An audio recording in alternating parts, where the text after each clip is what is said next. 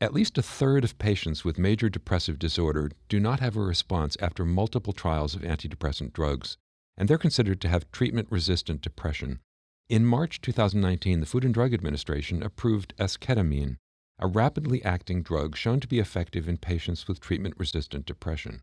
I'm Stephen Morrissey, managing editor of the New England Journal of Medicine, and I'm talking with Roy Perlis, director of the Center for Quantitative Health at Massachusetts General Hospital and a professor of psychiatry at Harvard Medical School. Dr. Perlis, what options have existed in the past for patients with treatment-resistant depression, and how effective have they been? I could spend all of the time remaining on our discussion just talking about the various options that have been tried over the years. There's actually only one FDA-approved option for TRD, which is the combination of olanzapine and fluoxetine. But I would say over the last several decades, there has been a lot of effort to investigate adding atypical antipsychotics to standard antidepressants, adding or combining antidepressants, as well as a whole host of other augmentation drugs. So there's been a lot of study, but most of the time these have been relatively small, not always well-controlled studies. And as I said, there was only one other combination approved by FDA. In a Perspective article, Kim and co-authors at the FDA discussed the recent approval of esketamine for treatment-resistant depression, and there's been some debate about that decision. Can you tell us a bit about how the drug works and the evidence that the FDA used to support the approval?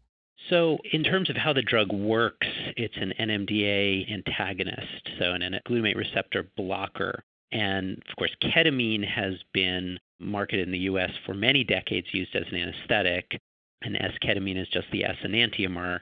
In terms, though, of why it works, other than noting that we really haven't had glutamatergic strategies for depression in the past, so this is a truly new mechanism drug, I don't think anyone can tell you definitively why glutamatergic drugs would work.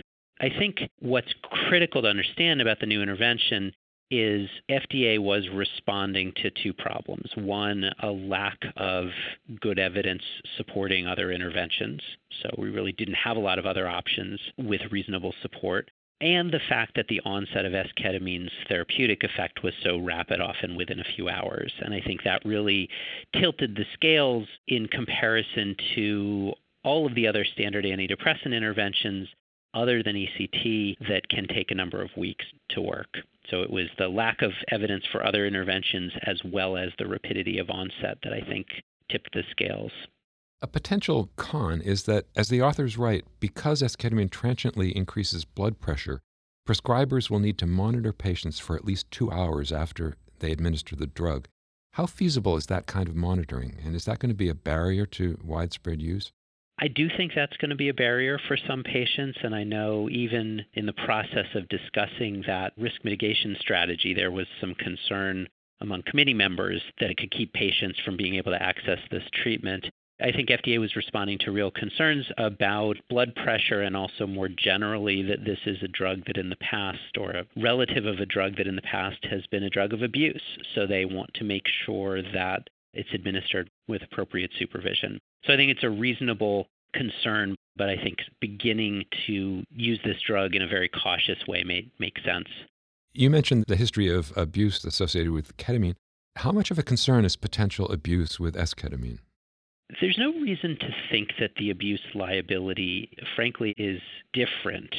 I think it has more to do with the context in which it's going to be administered. So again, I think with more supervision, more regulation, careful attention to dosing, I think much of the ketamine abused in the street has been given orally, and the bioavailability of ketamine itself is highly variable. So people using it in the street would be exposed to a huge range depending on where they got it and so forth. So I think the risk is real. And with any drug that has potentially reinforcing properties, I think we have an obligation, we've learned with opioids, to be particularly careful when we use it.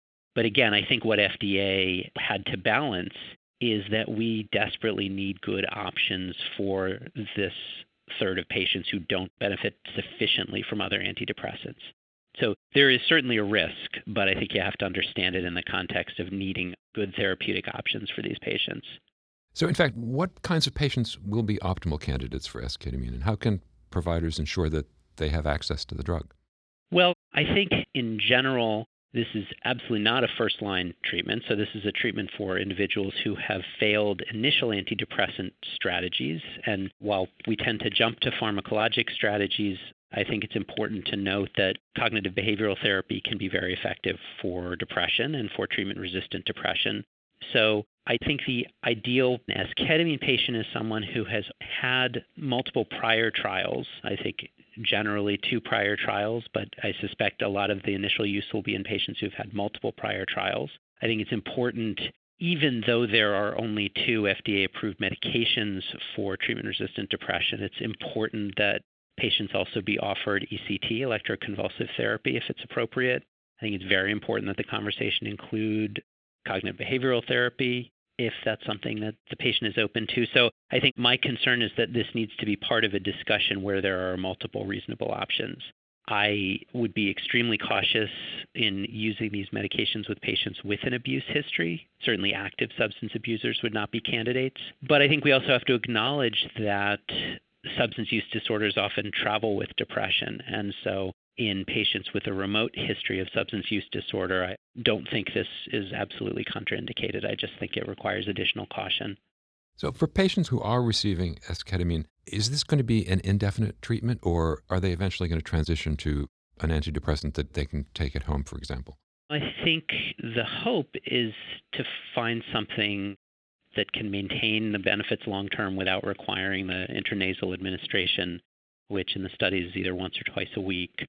Unfortunately, at least at this point, no one's found a good way to maintain the short-term benefit of esketamine without continued administration of esketamine. So I think for most patients starting this drug, they should be anticipating that they're going to be continuing on it. I think one important thing to recognize is that in treatment-resistant depression, most of the time patients who do finally find an effective treatment are required to be maintained on that treatment long term. And that's just because what we know from studies like STAR*D is that the risk of relapse is quite high. So that's part of the reason that FDA required them to do longer term studies, because I think the expectation is that people will end up with indefinite treatment, at least until better options come along. Finally, are there other products in development? What's the future of managing treatment-resistant depression look like? I think there's a lot of excitement in the pipeline for both other glutamatergic strategies, including potential oral glutamatergic drugs. I think there's enthusiasm for somatic therapies, transcranial magnetic stimulation, for example, which may be another option for people who don't respond to initial medications.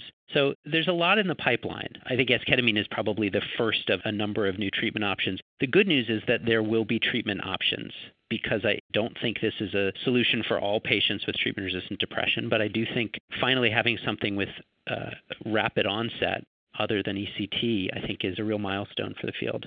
Thank you, Dr. Perlis.